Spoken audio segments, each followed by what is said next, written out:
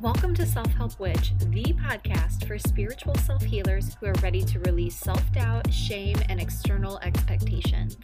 I'm your host, Dee Michelle, astrologer and self awareness advocate. In each episode of Self Help Witch, you'll learn how to cultivate a stronger relationship to yourself through spiritual practices. With each episode, you'll become more confident, clear, and connected to your truth. Let's do it. What is up? Hello, and welcome to another episode of Self Help Witch. It's a good day. I hope y'all are having a great day whenever you're listening to this. Today, we're talking about the fundamentals of Pisces, which are the fact that Pisces is a water sign, a mutable or double-bodied sign. We'll talk about the symbols or glyphs associated with Pisces, and we'll also talk about mythology. There's a ton of interesting things to talk about, and it does quickly get into the realm of symbol and abstract thinking. So I guess I'm just mentally preparing you for that. And I also wanted to tell you that I made some slides with some helpful visuals for some of the concepts I'm going to be discussing. So if it's possible, I would actually recommend just clicking that right now and peeping through it to see what's there and just have the visual in your mind. If you're driving, no worries. I go out of my way to try to explain the visual that I'm talking about at that moment. So I think you'll be fine either way, but I did want to let you know that that is there.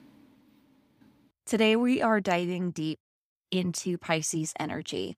It is Pisces season, and I gotta be honest, I love it. I love Pisces season because I'm a Pisces, and that's where my Sun, Mercury, North Node, and Venus are.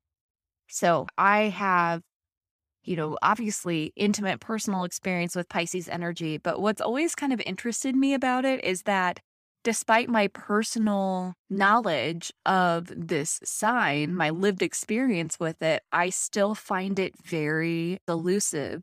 It is hard to pin down, and that is very Piscean in and of itself. So I thought it would be great for us to do an episode just doing a deep dive into Pisces energy, because like all zodiac signs, I think the keywords don't really do them justice. And the reason for that is because the zodiac represents archetypes. And archetypes in and of themselves are multivalent and multidimensional. What does that mean? Basically, that keywords are never going to fully define what the archetype represents.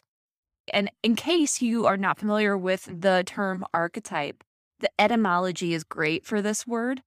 The word arc or arca means original, and type is pattern. So an archetype is the original pattern of something. So in order for us to really understand the archetype of a zodiac sign, any sign, not just Pisces, we need to go back to the mythology and to the fundamentals, the stories associated with the zodiac signs that we're talking about. They give us the flavor of a time, the attitude, the zeitgeist of a particular moment. And by looking at the element, the modality, and the rulers of that sign, along with the mythology, we can get a very deep and thorough understanding of the energy of a sign that goes so much deeper than the keywords. So that's what we're going to do today. So Pisces is a mutable water sign. And that is really the most foundational, fundamental piece that we need to begin to understand this sign. Let's talk about what water symbolizes first. Water is where we came from. If we think back to the history of life on Earth, it started in water. And so it carries this very mythic, archetypal sense of from where we came, from whence we came. There's typically a great mother of some sort, and that great mother is usually associated with the water. And we can see that in mythology all over the world. Water is also where we return. Water is cleansing. There's something very liminal about water. And this is very Piscean as well, because Pisces is the last sign of the zodiac. You may already know that Aries begins the zodiacal year. Well, that means that Pisces ends the zodiacal year. So there's something about Pisces, again, that's very liminal, that's very much about life and death. We'll talk a little bit more about that when we get into the mythology. For now, suffice it to say that Pisces is a water sign that encompasses both the life-giving aspects of water and the death that it can represent as well, the return from where we came. Also, Pisces is mutable or double-bodied. It means the same thing. So what does it mean to be mutable or double-bodied? It means there's a dual nature. Mutable or double-bodied signs, in a word, fluctuate. They change. They are really good at navigating change, and they also don't feel comfortable when things are the same for too long. They can be indecisive as a result because they are good at seeing all the possibilities. One thing that really helped me kind of understand all of the mutable signs, actually, I learned this from my astrology teacher, Achyuta Bhava of Nightlight Astrology. He talks about how the double-bodied signs contain the sign before and the sign after them. So in the case of Pisces, they've got a little bit of Aquarius energy and a little bit of Aries energy, which may not help you if you're not super familiar with the signs just yet. But if you've got a little bit of a working knowledge, I think that's really helpful. Although, those are two very different energies, right? So it's definitely useful for us to study Pisces all on its own. At the risk of really belaboring this point, though, I just want to make it clear that when I'm talking about double-bodied, I'm also talking about mutable. It's the same thing. And the key to understanding a double-bodied sign is to understand that it's trying to hold two things at once. You're going to hear me refer to the double-bodied nature of Pisces a lot in this episode by talking about these two dichotomous ideals that we see trying to be unified in Pisces. So I just want to make sure that's super clear before we proceed. The dual nature of a double-bodied water sign, I think, can best be described in the concept of rebirth. Because in rebirth, what you get is both a death and new life. So that concept of rebirth is double-bodied in and of itself, right? Because it contains both death and life. And that is at the heart of the double-bodied nature of this water sign. So let me explain equinoxes and solstices very briefly. I do have a slide that I recommend looking at. I will link it in the show notes. The zodiacal year starts with Aries because that's when the spring equinox is. And obviously spring has to do with new life. Opposite Aries, we have Libra. Libra is marked by the fall equinox when things begin to fall away. Now, an equinox is just when we have equal parts day and night. So in both the first day of Aries season and the first day of Libra season, we have equal parts day and night. In Libra season, night begins to take over, and in Aries season, light starts to take over. Now, we also have solstices. Solstices mark either the darkest day, or I should say the least amount of sunlight in a day, or the most amount of sunlight in a day. We get the winter solstice in Capricorn season and the summer solstice in Cancer season. So when we have the most light, for example, in Cancer season, that's because the sun is arcing at its highest point. For Capricorn season, on the other hand, the sun is going to make the shortest or smallest arc it will make because it's not in the sky for very long. The equinox point is the midline between the solstices. So again, Cancer season, summer solstice, highest point for the sun, winter solstice, lowest point for the sun.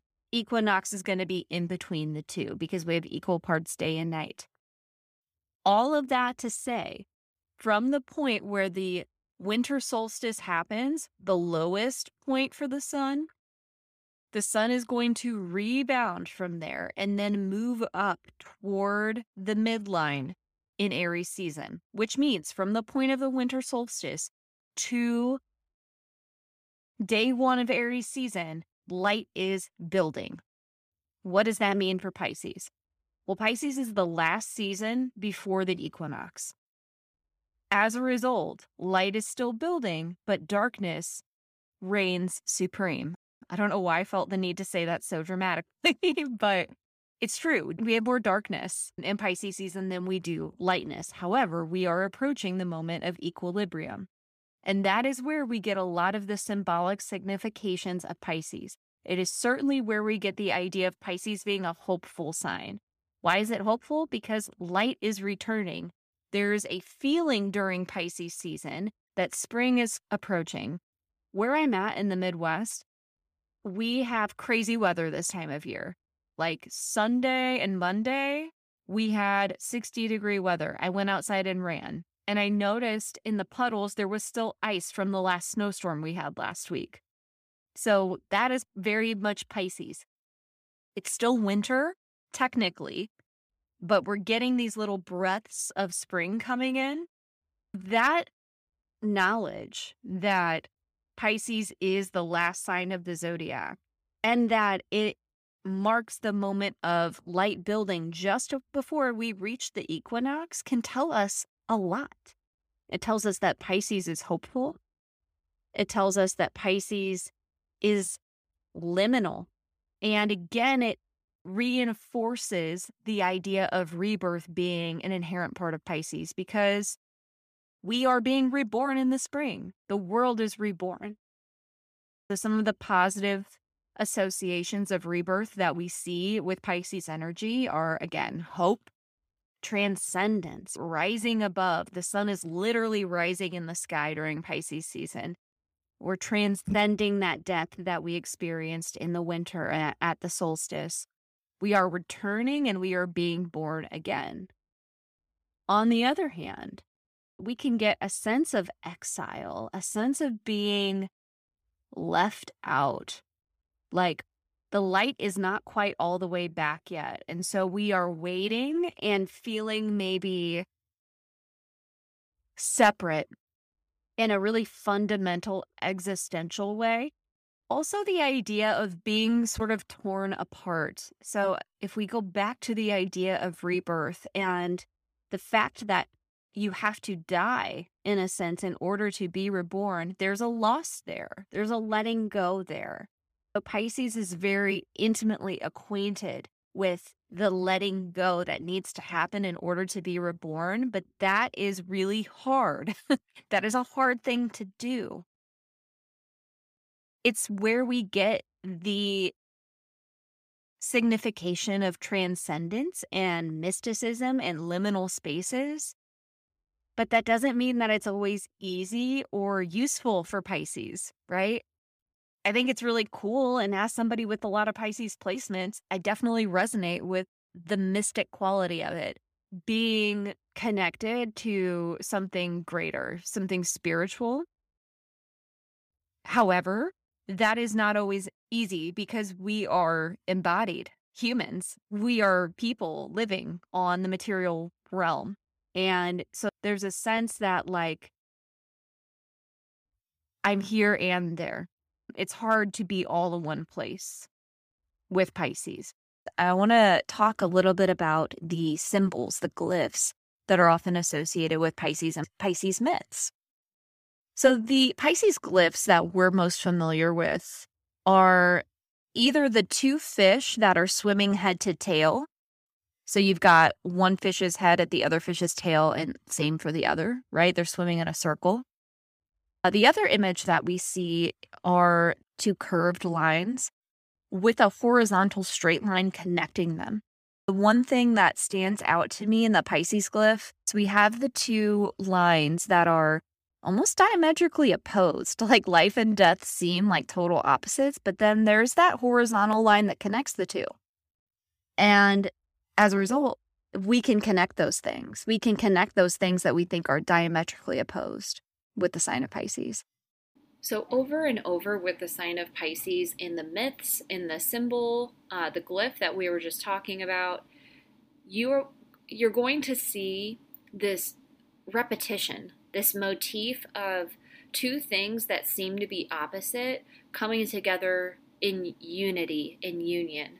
These oppositional forces dissolving in order to transcend their differences and ultimately unify. This is a pattern, it is a motif that comes up over and over again in Pisces. It is the foundational energy of Pisces. It's these two forces that seem opposite, like light and dark or death and life. And what Pisces does is it dissolves those differences, dissolves the borders, the boundaries, so that the two seemingly opposite forces can come to a middle ground. And I do think that's reflected in the glyph by that horizontal line that connects the two curved lines. It's the unifier. It's the energy that brings disparate things together. In my research of Pisces imagery, I also encountered something called the Vesica Pisces and the Ichthys. That's spelled Ichthys. Now, the Vesica Pisces is a Venn diagram, essentially. I mean, that's exactly what it looks like to me. Maybe there's a subtle difference that I don't know about, but in case you're not familiar, a Venn diagram is just two circles that are overlapping to create that third oval in the middle where they overlap. And the Ichthys is actually the outline of a fish that I don't know about you, but I would call the Jesus fish. In the 90s, they were on lots of cars in the Midwest where I grew up. And that Ichthys is actually a part of the Vesica Pisces. So if you imagine a Venn diagram where those circles meet, that creates an ichthys, that little fish outline. And I've got a visual of that on the slides that I have linked in the show notes if you'd like to see what I'm talking about. Now, this is super interesting because, of course, when I think of the Jesus fish, I think of Christianity. It makes sense why the fish would be associated with Christianity, right? One of the most common stories I think of when I think of Jesus is when he fed people with the bread and the fish. And there's more to say on this later because Jesus has also been associated with Pisces. In early Christianity, rather than the cross being like the main emblem of the religion, the fish was. It was a way for sort of undercover Christians to identify one another. It became a symbol of Christianity in that way. But before that, the ichthys, or what we know today as the Jesus fish, was actually used in pagan fertility rituals. And if we look at this Venn diagram as a whole, we can see that it definitely has feminine symbolism built into it. It is reminiscent of a womb, of an entry, of a portal. So there's a connection to goddess energy, the entrance to the womb, and also the entrance to the afterlife in the spiritual world. So just to recap and bring it all home here, the symbols that represent Pisces give us a really strong compass toward what Pisces energy is all about. Pisces is a space in time that serves as a portal between the worlds, between life and death, the material and the liminal. And what it ultimately wants to do is dissolve the boundaries between those two places. It wants to be both of this world and transcend its limitations that are found in the body. And we're going to see this imagery of rebirth and needing to go through a death process in order to be reborn, and wanting both repeated over and over and over again, every angle we look at the sign of Pisces. To give us a deeper understanding of the double-bodied nature of water that we get with Pisces, it's so important for us to talk about the mythology. And I'll be real, this is something I had to research because I am not a mythology expert. I think it's so interesting, but it's not something that I've been studying for a very long time. So, that being said, I got my information from Jessica Davison's website. She is an astrologer and an academic that publishes really great information, really well researched information. And Gary Crawford, who is another academic that wrote a very thorough piece on Dionysus that I'll reference a little later on. And I will definitely link both of those academics' websites in the show notes so that you can do your own reading on this, because there is so much to talk about. And I can only talk about so much here. So, Jessica Davison talks about how recently scholars and researchers found in India what appears to be the Pisces glyph carved into rock. So, it's this pinkish image of two fish, one with its head up and the other with its head down, with a horizontal bar or line connecting the two. That is the Pisces glyph. And Davison talks about how, like we can't know that they were talking about Pisces. We don't know why they carved this into the rock. But they also found something that appeared to be the Aquarius, like water bearer glyph close by. So we can, I think, safely assume that this had to do with astrology, and that even as far back as 10,000 BC, the fish were associated with Pisces. And that brings us into the earliest myth associated with Pisces, which is the Syrian goddess Atargatis. Don't come for me if I'm saying it wrong, okay? She's a Syrian fish goddess of water and fertility, according to Jessica Davison, and she's also depicted as a mermaid. So to explain how Atargatis plays into the story of Pisces, I'm going to read from Davison's website here. She says, the Babylonians represented the Pisces constellation as a bird and a fish connected by a cord. The bird was known as the swallow and followed the line of the ecliptic, which is the path of the sun, while the fish swam upwards. Together they were known as the tails or the tail of the swallow. The curious inclusion of the bird comes from a Syrian myth, although in this case the bird is a dove. The story goes that two fish found an egg in the Euphrates and pushed it onto the land. A dove settled on the egg, and it hatched, and the goddess who emerged from the egg was Atargatis. Now, something I find very fascinating, according to Davison, is Atargatis had a son called Ichthys, and Ichthys was a fish. Now, if you're like, wait, what the hell's an Ichthys? Remember that with the Vesica Pisces symbol, that Venn diagram we talked about, the Jesus fish is an Ichthys. It was referred to as Ichthys, which is Greek for fish. So that is really interesting. And this is really where we start to see the Pisces myth come into being. Davison also argues that the story of Atargatis was later adopted and adapted by the Greeks, who turned Atargatis and her son into Aphrodite and Eros. And that's where we get into the Greek mythology. So we've covered the more ancient mythology associated with Pisces, and now we get into the Greek myths, which, as we'll see, definitely derive from the earlier ones. And I'm even going to bring our pal Jesus Christ into this conversation because, as you'll see, there are some synchronicities that we just can't ignore. Now, I got a lot of my information for this section from Gary Crawford's website. He talks about Dionysus and Pisces, and then, of course, from Christine Davidson, which I have already mentioned.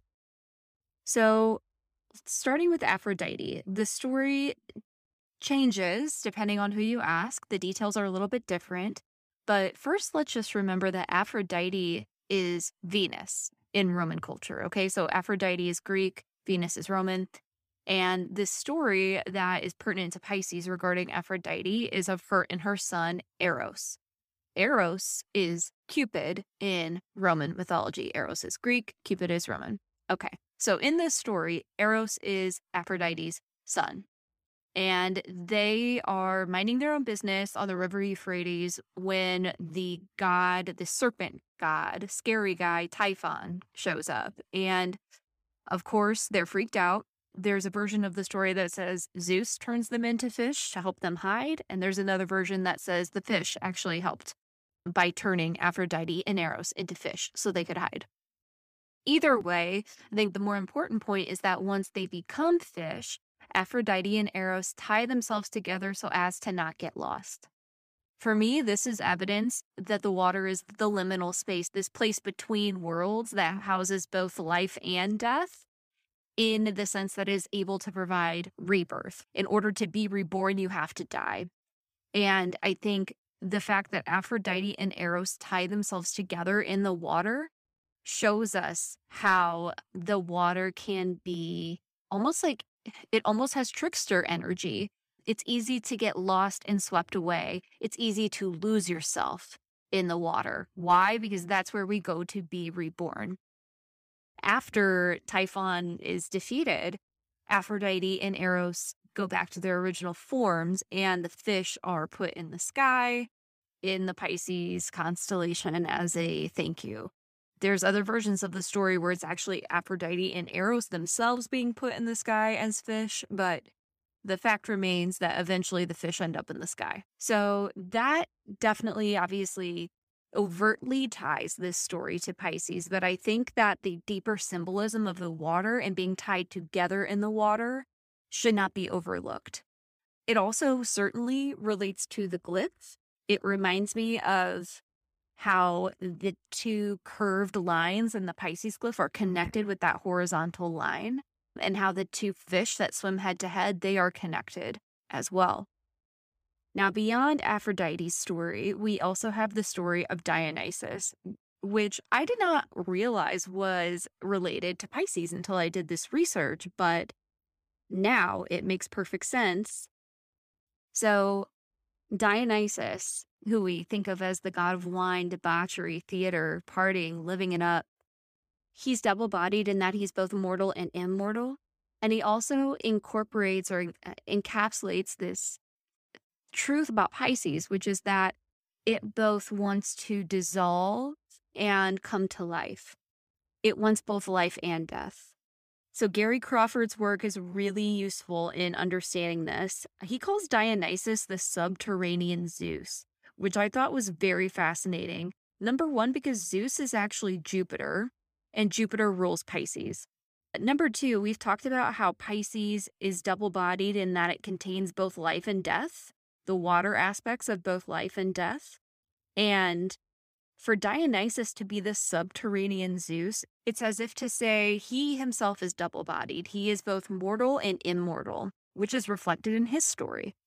Dionysus's story, well, he's got more than one story, but for the purposes of our talk, the story of his birth is really fascinating. Now, Crawford talks about how there are multiple versions of his birth. The most popular version of his story, and I'm quoting from his website now, says he was the divine son of the mortal Semele by Zeus. Others have him as Demeter's offspring, while many accounts also reveal him as the son of Persephone with her father Zeus. Sidebar, that definitely drives home our point about water having that dual nature of life and death, right? Persephone, like the princess of the underworld. Anywho, he goes on to say, to me, the story of Dionysus being born from his father Zeus connects with the dominant theme of the Father, Son, and the Holy Ghost that arose in the age of Pisces. This strange birth occurred after a jealous Hera tricked a pregnant Semele into becoming burned to ashes by Zeus, resulting in the fetus of Dionysus becoming salvaged and sewn into the thigh of Zeus. Since Dionysus was born from his mother's womb and his father's thigh, he became known as the twice-born. Crawford also quotes Liz Green frequently in this piece, and one particular passage, he says, Dionysus embodies a, quote, ecstatic unity with natural undying life, and a seeking of union with the divine that paradoxically mixes the holy with the vicious and the sadistic, can be explained through his connection to Pisces. Because in the sign of the fish, these two opposites live side by side, and each generates the other, much like the interplay between good and evil. I'd like to bring in the fact that the story of Christ actually follows along this same kind of archetypal pattern as well. So, first of all, let's talk about double-bodied. If we're talking about somebody who's both mortal and immortal, definitely Christ fits that criteria. Crawford says, although the message of Jesus and his portrayal in the Bible differs from some of the images of Dionysus found in myth, Schlein, another author that he quotes in this piece, notes that both Christ and Dionysus were outcast, charismatic leaders accompanied by scruffy followers, that they each represented the mystic side of human nature, and that both of them triumphed over conventional rationality and pragmatism. He says astrologers have also connected both Dionysus and Jesus Christ to the sign of Pisces, some believing that Dionysus was a significant precursor to the age of Pisces ushered in by Jesus, who some also believe was a Pisces sun sign with a lot of additional Pisces energy. For example, there's all the fish symbolism associated with Jesus and his disciples. In Archetypes of the Zodiac, Kathleen Burt found that both Dionysus and Jesus Christ traveled through the same geographic region and preached many of the same lessons: humility, resignation, surrender to grace and God's will, receptivity, and honoring the divine. Liz Green in The Astrology of Fate wrote that Dionysos is a sort of shadow Christ, a Christ with a phallus, for he himself, like Christ, is both victim and redeemer. In addition, just as Jesus Christ's birth became an event celebrated through widespread religious ritual, so is Dionysus the divine son revealed and honored in widespread ancient rituals, including the Eleusis mystery ritual. So there's something about both Dionysus and Christ that has to do with divine surrender, but also like the surrender of ecstasy. And this is again where we get back to those archetypal interpretations of life and death that can be seen in the concept of rebirth. And at the risk of really belaboring the point, let's overtly, explicitly reconnect this to Pisces. As the last sign of the zodiac, where the light is rising to meet its equilibrium at the equinox, Pisces holds both death and life. It is the gateway through which we are reborn at the spring equinox. So it certainly holds what we're talking about with both Dionysus and Christ, where we've got this divine surrender and we're transcending our material limitations. We must in order to die, right? If we're speaking metaphorically. And so that process, that Dionysian, that Christ-like process of being reborn and surrendering and transcending is 1,000% Pisces energy. And of course, every myth that we talked about had a character who was double-bodied, who was literally twice-bodied. So we've said a lot about the mythology associated with Pisces and how it speaks to the double-bodied nature of the sign, that really Pisces is about rebirth, and that in and of itself is double-bodied, because in order to be reborn, you have to die. We see that concept demonstrated through the mythology and the placement of Pisces in the zodiacal lineup. Now, the last piece of the puzzle has to do with the rulers of Pisces. Not just the rulers, but the dignities, which refers to how powerful a planet is in Pisces. And if you're unfamiliar with this concept, basically every zodiacal sign has a planetary ruler, a planet that does really well in this sign because it is said to be their home. This concept comes from traditional astrology, and so you'll see online that different people will say there are different rulers of the signs. The traditional ruler of Pisces is Jupiter. The modern ruler of Pisces is Neptune. And I'm going to talk about both. So the traditional ruler, Jupiter, when we hear Jupiter, I think the word that comes to mind for most people is abundance. And to me, that is true. However, it is certainly not the whole story with Jupiter. Jupiter represents not just abundance, but unity, big picture, hope, spirituality, divinity, law, fairness. Jupiter was Zeus, the king. And if you imagine, a benevolent king, the king is going to care about what's just and fair. But Jupiter is also about divinity. It's about being connected to the spiritual realm. And it is really unifying. Like that is honestly the first thing I think of when I think of Jupiter is this energy that can bring cohesion to anything. It sees the big picture, just like a king would be able to look out on his kingdom and see how all of the pieces are working together, right? That is Jupiter. And all of those things are very Pisces, which will be made more clear when we talk about the planet that does not do well in Pisces, which is Mercury. So, shit, let's just talk about Mercury. So, Mercury is in its detriment in Pisces.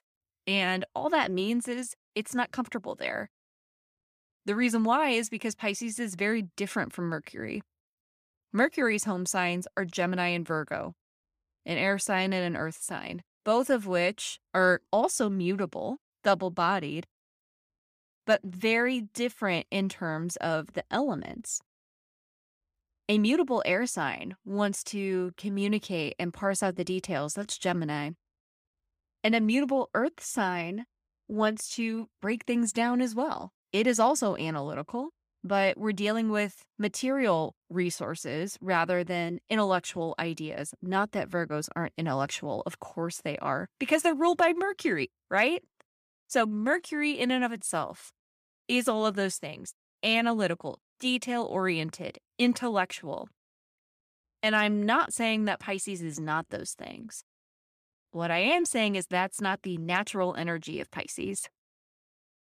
Pisces wants to flow. It is Jupiterian. It wants cohesion. It wants things to work together effortlessly. It doesn't want to think about the details. It wants it all to just flow. And again, this is why Mercury doesn't do so hot in Pisces, because Mercury is our intellect and our communication. And when we're not focused on the details, it's hard to communicate very well. It's also hard to get your thoughts straight sometimes. However, suffice it to say that Mercury not doing very well in Pisces and Jupiter ruling it gives us a lot of information about the symbolic nature, the energy of Pisces. It likes big picture thinking, it likes hope, it likes unity, it likes spirituality.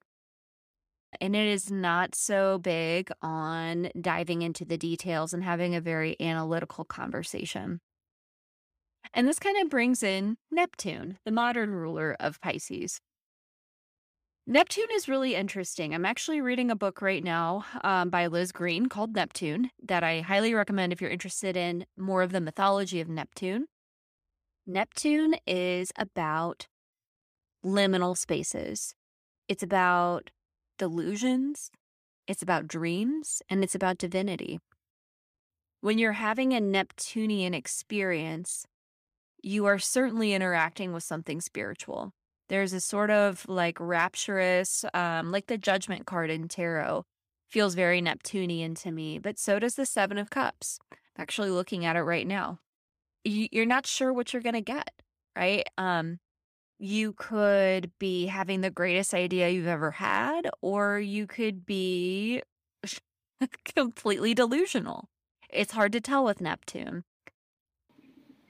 That being said, I totally see the connection between Neptune and Pisces, even though I ascribe Jupiter as the ruler when I'm interpreting a chart of Pisces. I see the connection because Neptune to me is Dionysus, very similar in a lot of ways, because they both have to do with the transcendence of your physical material limitations. And they also both have to do with losing yourself and drinking and drugs, which, if we're gonna, like, let's talk about the shadow of Pisces, right? It's escapism.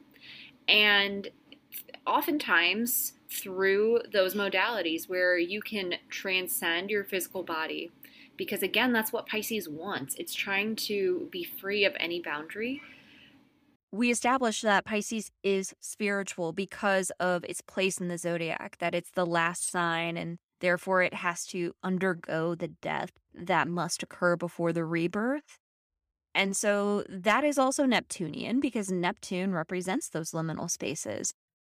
The prefix dis, comes up a lot for me when I think of Neptune. It's about being disembodied, it's about being dismembered, being disintegrated. It's about losing yourself in transcendence. And so, yes, that is super Piscean. And I would say Jupiter and Pisces are both in their highest good about spirituality, about divinity, and about being in touch with something greater than yourself. That's the positive, that's the light side of transcendence that we can get. It's the transcendence of like being on a walk and seeing a butterfly. It's so ironic because it's the transcendence of being in the present moment, which feels like the opposite of transcendence. Normally, when I want a transcendental experience, I'm looking for escapism. Like I'm pissed off and I don't want to be where I'm at. But actually, like true transcendence is being mindfully present, truly in the moment. And Jupiter and Neptune can provide those experiences. But that's a lesson of Pisces, is how can I be simultaneously in this moment and not constricted, not limited by it? How can I feel free?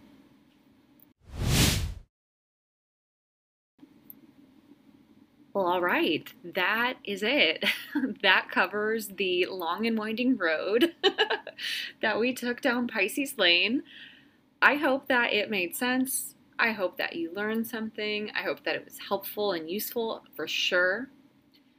Listen, guys, I make this podcast for other people. I mean, to be honest, talking through all of this and doing this research was incredibly useful for me personally, but I do this for you, and so I want this to be useful and helpful and interesting to you.